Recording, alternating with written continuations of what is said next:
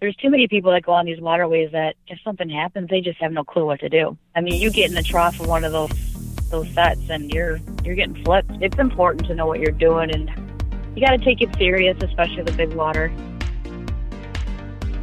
That's Master Captain Cheryl Smith, and you've found the Woman Angler and Adventurer podcast. Glad you're here.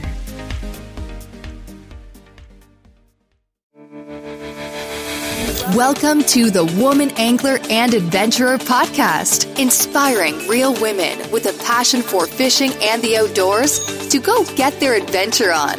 Now, here's your fearless host, Angie Scott. Welcome, everyone. Thank you for tuning in today. I'm super pumped you are here. We've got an amazing guest on the show today, outdoor girl Cheryl Smith. She's obsessed with fishing and works for companies like St. Croix Rods, Vexilar, Church Tackle, Daiwa, and most recently she got her Master Captain's license through Mariner's Learning System. That's not an easy feat, trust me, I know. I'm just going for my 6-pack license, and it is a lot to take in. But Mariner's Learning System makes it as easy as possible. I don't know if any of you listened to episode 5 of the It Pays to Fish podcast, but it was all about getting your captain's license. I thought it would be fun to bring on a woman who's actually been through the entire process and succeeded. Exciting news as well for anyone listening who's interested in getting your captain's license. I contacted Captain Bob with Mariner's Learning System, and he's agreed to reactivate the special coupon code that we used back in episode 5, and that code is It Pays to Fish, and you'll get 10% off any of their products, including the Captain in a Box program. I'll put links to all of those things in the show notes, which you can find at anglerstyle.com/15.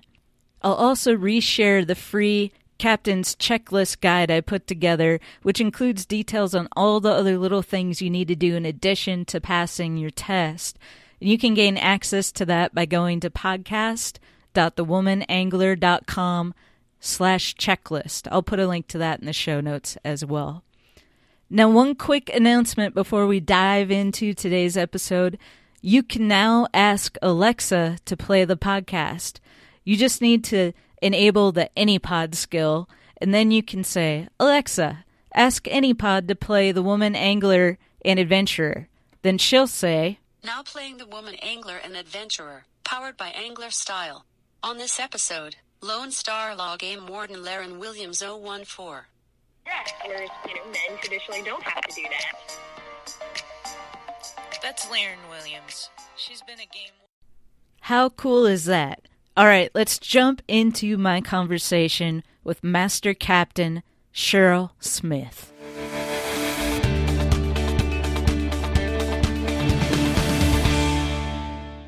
Cheryl, welcome to the Woman Angler and Adventurer podcast. In doing some prep for this interview, I noticed that you've had some prior radio experience. How did that come about?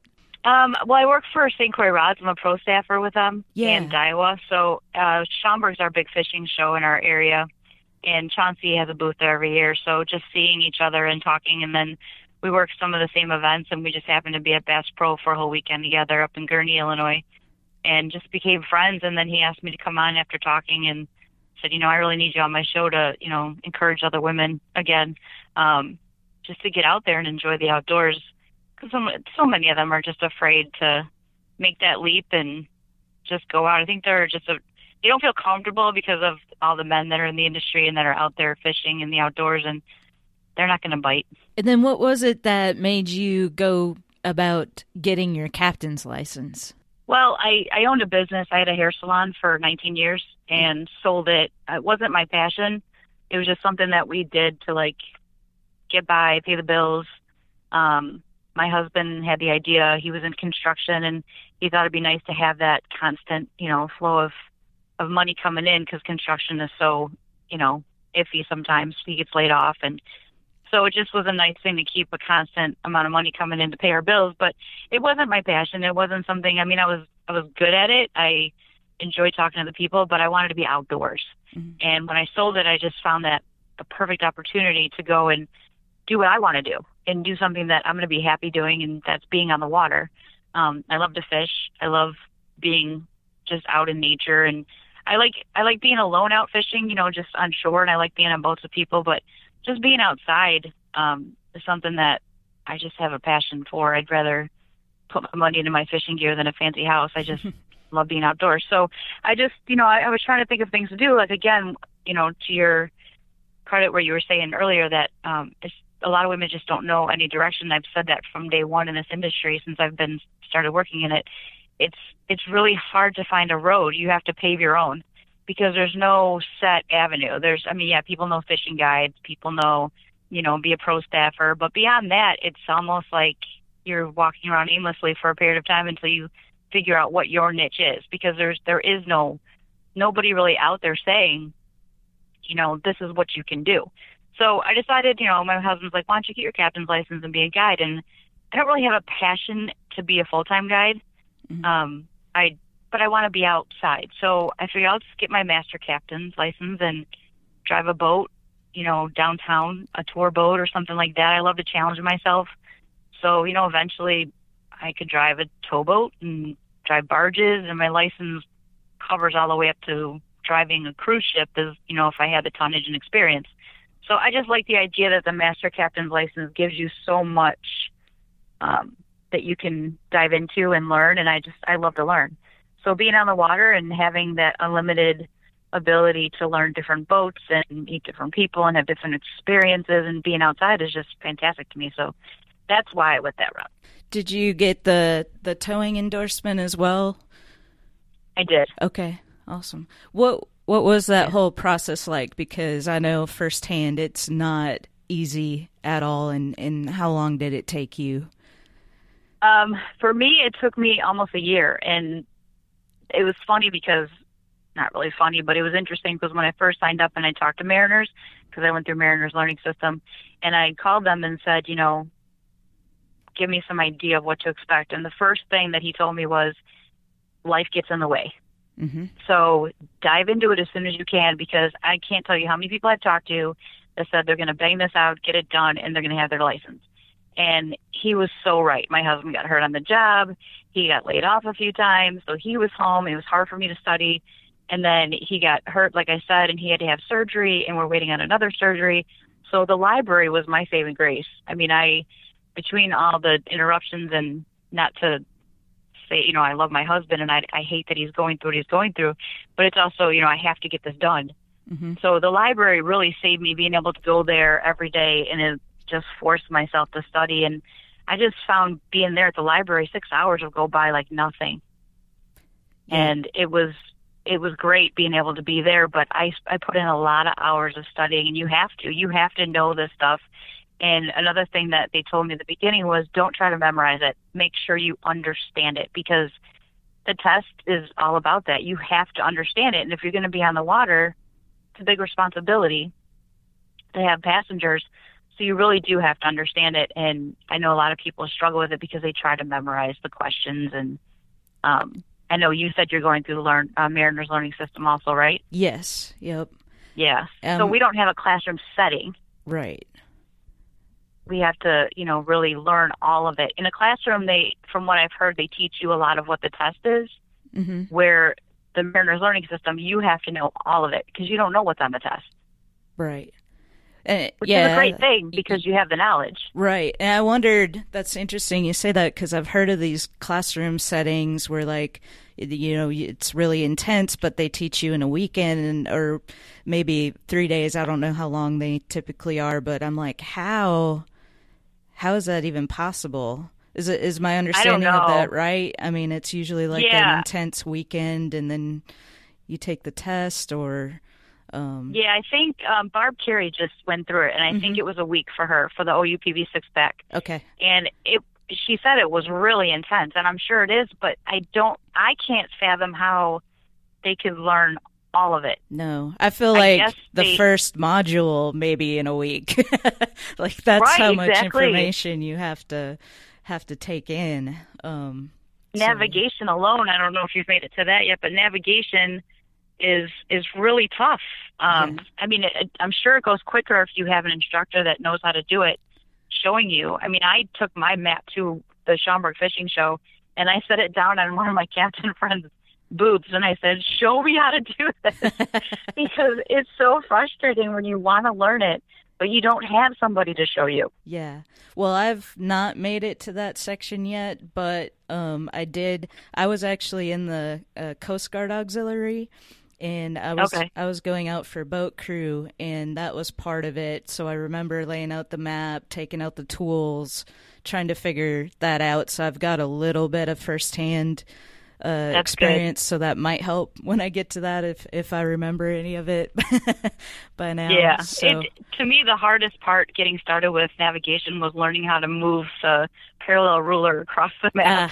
I could go one way, but then I felt like it wouldn't go the other way, and it was ridiculous. And once I figured it out, when he showed me, I said, this is crazy that I couldn't figure this out. But your brain is so tuned to just study and get this done that little simple things like that can throw you off. Mm-hmm. But it's good to know people. I think what you said too about life gets in the way and you have to schedule it, because you only have a certain amount of time, I think, from when you get the program to when you have to take the test. You do. You have a year. Yeah. And my end date was June 9th, and I tested on May 10th. Oh, wow. So I was kind of a nervous wreck going in, and that's another reason why I studied so hard, because I'm like, I got one chance at this. Yeah. And I have to pass this. If I don't get a move on, that's the situation I'm going to find myself in. So yeah, try not to put yourself there, because it's enough stress as it is to even get to that point. But as long as you know the material, you're going to be fine. Mm-hmm. Well, yeah, it's a fun process. I enjoyed it, even though I was a ball of stress the day of. I knew the information, but it's just you don't know how you're going to be on test day. And it's like fishing. There's days where you're on and you're going to catch fish, and there's days where you're like, I might as well just sit down in the boat. Right. Because you just don't have your act together. But it ended up working out good. Good. Yeah. I'm glad you were successful, and that's super encouraging for me, and I'm sure for anybody else out there listening who's either going through the process right now or thinking about giving it a shot. Yeah. It's so worth it. I told my husband over breakfast one morning, I said, you know what? He's like, I'm so proud of you that you're doing this, and I know how hard it is, and I see how stressed out you're getting. And I said, here's the thing. Anybody can do this. Mm-hmm. Anybody can go be a lawyer. Anyone can go be a doctor. Anyone can do anything they want to do. They just have to do it, and they have to work for it. Yeah. And as long as you put in that work, you're going to be successful. Yeah, I think something like this is definitely something you really have to want to do. You do.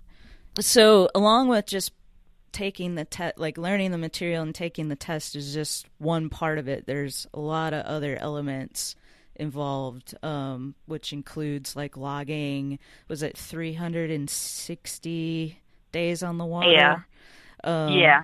How did you go about that process? Did you try to go back all the way to when you were I think it's 14 or something like that, where you can start recording? Yeah, I didn't go back that far. Because I have a lot of hours in the water, so it wasn't too hard for me to log them. It's just a matter of I wanted the bigger tonnage boats, so I made sure I got time on those.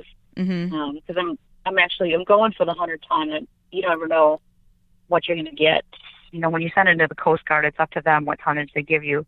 When you go for a master, it's the 25, 50, or 100-ton. Mm-hmm. And whatever they give you is what you start out at. Most of the jobs in the city require 100 tons, so I tried to make sure I got as many hours as I could on the bigger boats to try to hopefully get that from the Coast Guard. But it's from what I've done a lot of research on that, because it's confusing and it's frustrating just doing that paperwork. And I've talked to the people at Mariners, and I've talked to other people that have gone through it, and they all say, do the best you can, because we don't have logbooks. Mm-hmm. From all of our hours or our whole lifetime of being on the water. So you do the best you can. I know that I have the hours, so it's just a matter of getting them on paper. How did you go about getting time on the bigger vessels? I have friends that have them, so it's just a matter of making some phone calls and saying, hey, this is the process that I'm thinking about doing. Can you, get me on your boat? And then there's some that I've already had hours on. Mm-hmm. So it's just a matter of, just trying to get people that to say, I need these hours. Any way I can come and help you out, and with a fishing charter or something like that. And, it's being in the industry, it's good to know people. Yeah, definitely. Were there any challenges throughout this process that you faced that you felt were maybe like extra challenging being a female and trying to go for a captain's license? Personally, no.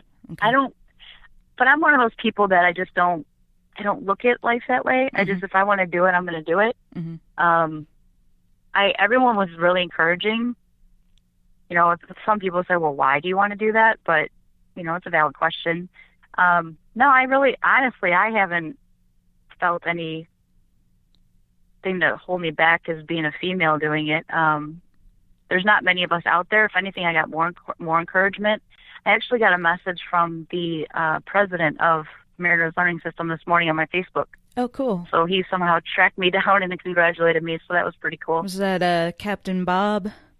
Yeah, Captain Bob. Awesome. Yeah, I've talked to him before. We were able to set up a coupon code with Mariners Learning System for when I did the episode through the It Pays to Fish podcast. So if anybody wanted to get 10% off, they could use It Pays to Fish as a code. Right. Any little bit helps because it's not a cheap system. It's an investment for sure. Yeah, because even if you look at what it costs to purchase the Captain in the Box, you still have the cost of your doctor's appointments, your CPR, first aid, AED, certificate that you have to get. So there's extra costs that you really need to think about before you start the whole process.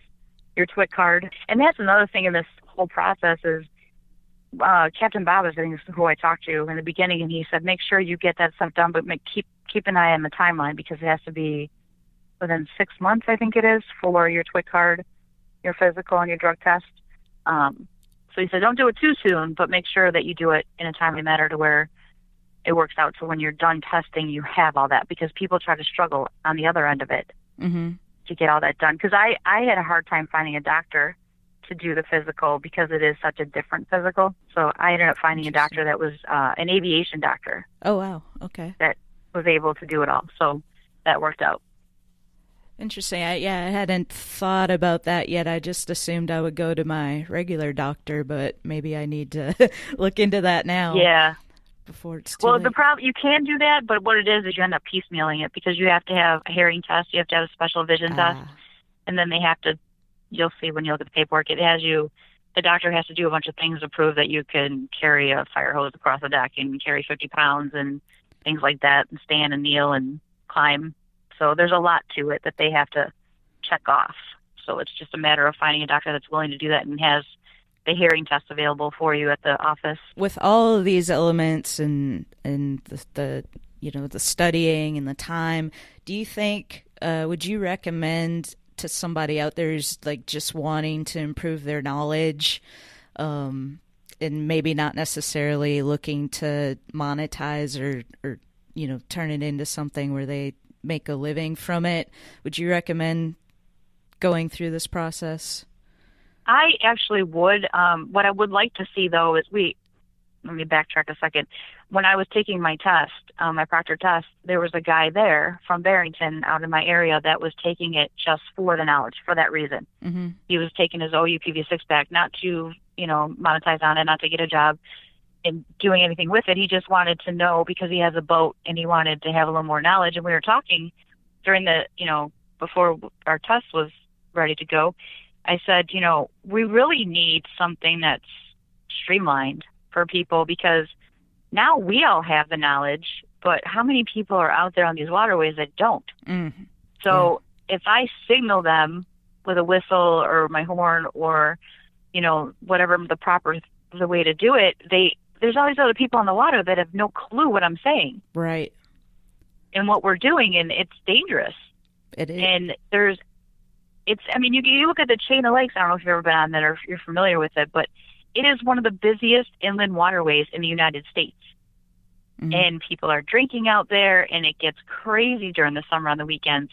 And you add that with people not having the knowledge of right-of-ways and the rules of the road, and it's kind of scary to think about. Oh, totally. So I think it'd be great if they had like a shorter class. Like for your driver's license, you have to have a license to drive a car. You should have some type of certificate to drive a boat, I believe. Now, I don't know about everywhere, but I know like in the state of Tennessee, for instance, if you were born after a certain date, you do have to have, you have to go through a class. It's a very short, simple class. So I don't know how detailed they get into like signals and things like that, but I would hope that that's part of it. But now I think it's like 1983, so anyone born prior to that doesn't have to have that. And we do, there's boater safety courses that people take, and you can save a little bit on your insurance. So that kind of encourages some people to go through that. I know when I got my pontoon, I went through it just because I didn't want to be one of those people out there that didn't know what I was doing or what the buoys meant, and all of that. So, but having a houseboat, and just the few times that I've taken that out, it's a 66-foot houseboat. It's a pretty good size, and I'm out there on the lake. Oh, yeah. And, these boaters, they have no idea, and like they come by and they wake me, and it gets pretty crazy. I always have to make sure my horn is working, because there's no doubt I'm going to have to use it at some point. Right. And I mean, even for a houseboat, you would think too, fire safety would be important, being on the water. Mm-hmm. I don't know how that works. If you guys have to, do they teach you any of that stuff in that class, or? They do. It would make sense. Okay, good. Yeah, that's definitely part of it. And I get confused too, though, because I was going through the Coast Guard Auxiliary and boat crew training, and so sometimes I get confused with like, what did I learn in boating safety, and what did I learn through that process? So right. You're ahead of the game then. Yeah, I might be slightly more educated than the average person, but than I was. Yeah. So yeah, it's a really fun process, and I would encourage anyone that, even if they're just interested in it, it does take time. It can be difficult at times, but it never hurts to learn more. And if you're going to be on the water, you're only going to benefit from it. Yeah, I agree. If you have the resources to do it too, because that, like we mentioned, is a big part of it. So all your experience on the water so far, do you have any crazy stories or get caught in any storms or anything like that so far? Well, Lake Michigan, things happen quickly out there. We've been out there when there's been water spouts. I don't know if you've ever had that experience. I haven't. It's pretty hairy, but it's amazing to see. I mean, at first you're just kind of in awe of it. They're off in the distance. They're basically water tornadoes. Mm-hmm. But you don't really, at first you don't even think about them getting to you or what you would do, because it's not like you can run away. I mean, you can drive your boat, but you still have to get off of it, and you have to, tie it off. But they ended up staying out further, but they split off into sisters, and I think there ended up being 4 of them out there at the time. Wow. But we kept fishing through it. We were catching Lakers. It was fun. But Lake Michigan gets crazy. I've been out there. Was actually one time I didn't know if we'd make it back. Out of Waukegan, there's a narrow shelf that goes way out a few miles, and once you're out there in that 100-foot plus water, and then you try to come back, if you have some hairy situations with waves and wind, it just gets worse as you're trying to come back. So it wasn't a fun day. We were out there pre-fishing I was doing salmon tournaments with a buddy of mine, and I was driving the boat, and he was hanging over the side trying to get the downriggers up. So I was worried about his life, wanted to make sure he stayed in the boat. But yeah, we ended up getting like 6 to 8 foot swells out there that day in a 17-foot boat. Oof. Yeah. I was white knuckling it all the way back. It was scary, but yeah, it's just, I mean, that again, it's an experience. I've been out there plenty of times to know what to do and how to drive into the waves. And there's too many people that go on these waterways that if something happens, they just have no clue what to do. I mean, you get in the trough of one of those sets and you're getting flipped. It's important to know what you're doing, and you got to take it serious, especially the big water. We were out there perch fishing one time, and I don't know if you've ever experienced that either, but it's a city of boats on Lake Michigan. You have over 200 boats, like bumper boats out there, and you're just waiting for that school of perch to come through, and you start seeing people lifting rods, and you know they're coming. And we had probably 2-foot swells when we got out there, and then it started to gain, and we got like 3 foot, 4 foot, and there was a boat with 3 senior citizens. They were, I think, all in their 80s. And they decided they wanted to stay on the fish. So they tried to back troll to stay on them, and the waves just kept coming over the back, and the bilge couldn't handle it. Oh, no. And they capsized. And the water was like 32 degrees. Oof. Yikes. But, you know, here we are in a city of boats. I'm about a half a mile away, and I'm looking through my camera trying to see what's going on, and there's all these people standing around on their boats, on their decks, just watching these guys flailing around in the water. And no one's helping them. Wow. So we flew down there. We helped get them out of the water, and there was another guide out there that I knew, and he brushed over, and between us and him, and there was one other boat, that's all that helped. Wow. There was actually a guy standing on his deck eating a sandwich, just watching them. So you have to definitely be careful out there. They ended up surviving. They were fine. Good. They made it, to the hospital, and they were actually released that day. But you got to be careful. You got to respect the water, and I love being out there, but I definitely respect it. So I'm curious, how did you get into fishing in the first place? I was 6 years old. It's a weird story. I was 6 years old. Nobody in my family really fished. My parents, my mom did a few times when she was a kid, but never really talked about it. My dad was a city boy. He never really got into it. I was in my backyard playing at 6 years old, and I had a neighbor named Ronnie. He was probably 19, 20 years old, something like that. And he had his tackle out in the back on his back stoop, and he was going through it. He was going fishing later that day, and it was one of those things where it's like a camera thing where it just like zooms it right into that, into his tackle box, and it just, I had to know what it was. So I hopped the fence, I ran over there, and I asked him what he was doing, and he had this little jar of bloodworms, and I was just so intrigued, and I just sat there and just in awe, and just asking him all kinds of questions, and ran back and told my parents, I need to go fishing. And they were like, what? They're like, no, that's a boy's thing. And I'm like, no, I want to go fishing. So I drove them crazy enough to where they got my grandpa to take me, caught my first sunfish, and then by the time I turned 16, I jumped in the car, grabbed my brother, and we bought some rods and reels, and we just figured it out. Wow. It was like an instant love for it. I don't know. Yeah. Just, I was born with it, or I didn't really have many people in my family that did it. I just loved it and never stopped, and just kept learning and trying to find as many people to teach me as much as I could. Mm-hmm. And then going out and experimenting. The biggest thing that I ever did that I would give advice to people that helped me so much in fishing is I would go to the local river, and I would bring one lure, a lure that I've never caught a fish on.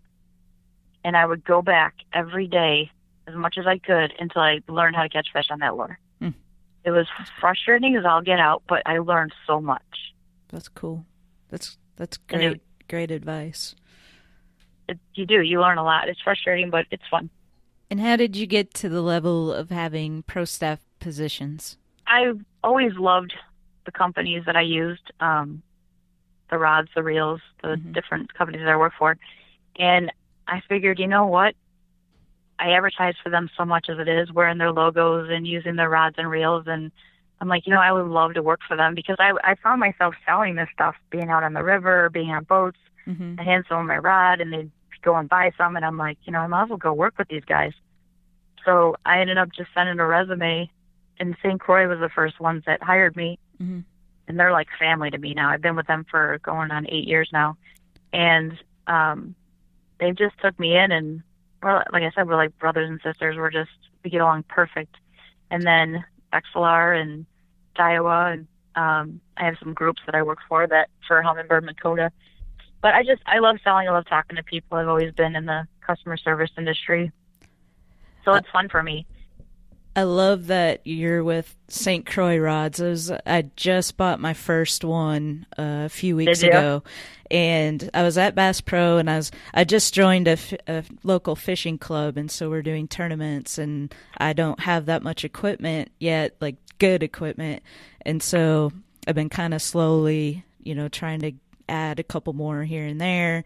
I'm only up to 3 now, so 3 good. You're gonna be hooked now, yeah. Yeah. 3 good bait casters, but I was at Bass Pro and I was like, had one rod in my hand. And I was kind of walking around. I think it was a Bass Pro brand rod, and I came across the St. Croix ones, and I was like, oh, these look cool. And I picked it up, and I held it in my hand, and I was like, oh, my God. Yep. I looked at the prices, a little bit more expensive, but I was like, this is the most comfortable rod I've ever held, and like lightweight, and I was like, I could fish with this all day. So which one did you get? You know what? I can't. It's I want to say Mojo Bass. Yeah, that's a great rod. Yeah. It used to be an SC2 graphite, and we just upgraded to SC3 graphite last year or the year before, I think it was. Okay. So it's a really sensitive rod. It's a great rod. Yeah, it was at first the little purple color, and kind of attracted me to it, and then when I picked it up, but I was also looking for one that had a cork handle and bottom, because I heard that those you can feel a little bit better with that, and and so I picked it up, and you're not going to have a problem feeling the bites on that rod. Yeah, I'll tell you that right now. Yeah, they're really sensitive. Yeah, and it's funny because, like I said, I've been with them for quite a few years now, and I used to started out with the ones that I could afford at the time. The ones that were a couple $100 or $150 or $120 premieres, and then I ended up, working my way up. And once I get onto the Legend tournaments, the blue rods, I was like, there's no way they can improve on this. And they came out, they reconditioned the Legend tournaments, and I'm just like, how in the world can they be better than what they are? Uh-huh. And then I picked one up, and I'm like, you got to be kidding me. They keep coming out with stuff that's just better and better and better, and I'm just like, every time I'm like, there's no way you're done. There's no way you can improve on this. And then they do. That's cool. So I'm really glad I worked for them, because it helps me. Yeah, that's awesome. So I can get more rods. And where can people go to find you online? I have my Cheryl Smith Outdoor Girl page, and then I also have Outdoor Girl on Instagram, where I announce like where I'm going to be and what I'm doing, and I pretty much keep everything on there. I don't have a blog or anything. Social media is one of those things where I do it because it's important, but I'd rather be out fishing. Right. Totally get that. 100%. Yeah. Well, we'll put links to those in the show notes so people can go check you out. Do you have any final thoughts or anything you want to share? Anybody that has any questions on that they're just too afraid to ask anybody else, send me a message. Asking questions is how you get knowledge, and you learn how to do different things. And there's really no stupid question in this industry. And it is frustrating sometimes if you want to, meet people and learn to fish. And a lot of times you can just walk up to people when you're out fishing and ask them questions, and most of them are pretty decent. I've never really ran into any problems with people. They want to teach people. And also for the young single females out there, any age actually, there's so many guys in the fishing industry that are looking for you. I hear it all the time. You know any single girls that fish? So there's a high demand for women that fish that are single right now. My friends keep telling me, you got to tell people that I'm single and I'm looking for girls. That's funny. Because they love to fish, and then they end up finding females that end up don't fishing and hate it, and then it's just nothing but a fight. So right. No, those females are definitely in high demand right now. That's funny.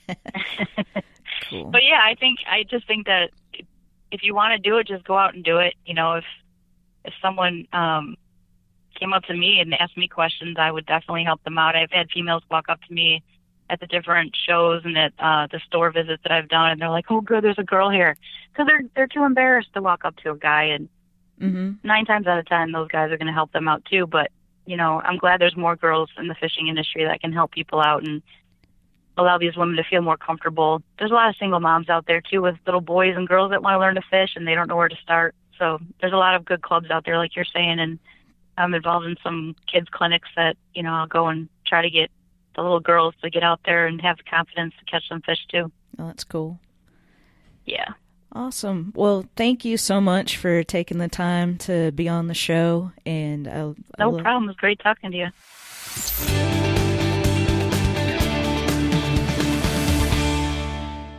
Well, that concludes this episode of the Woman Angler and Adventurer podcast.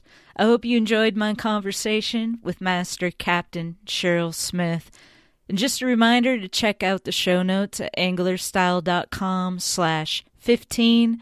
And remember to use coupon code It Pays to Fish at marinerslearningsystem.com if you're interested in pursuing your captain's license, so you can save 10% on any of their products. Thanks as always for tuning in. Be sure to subscribe so you don't miss any future episodes. Stay safe, everyone.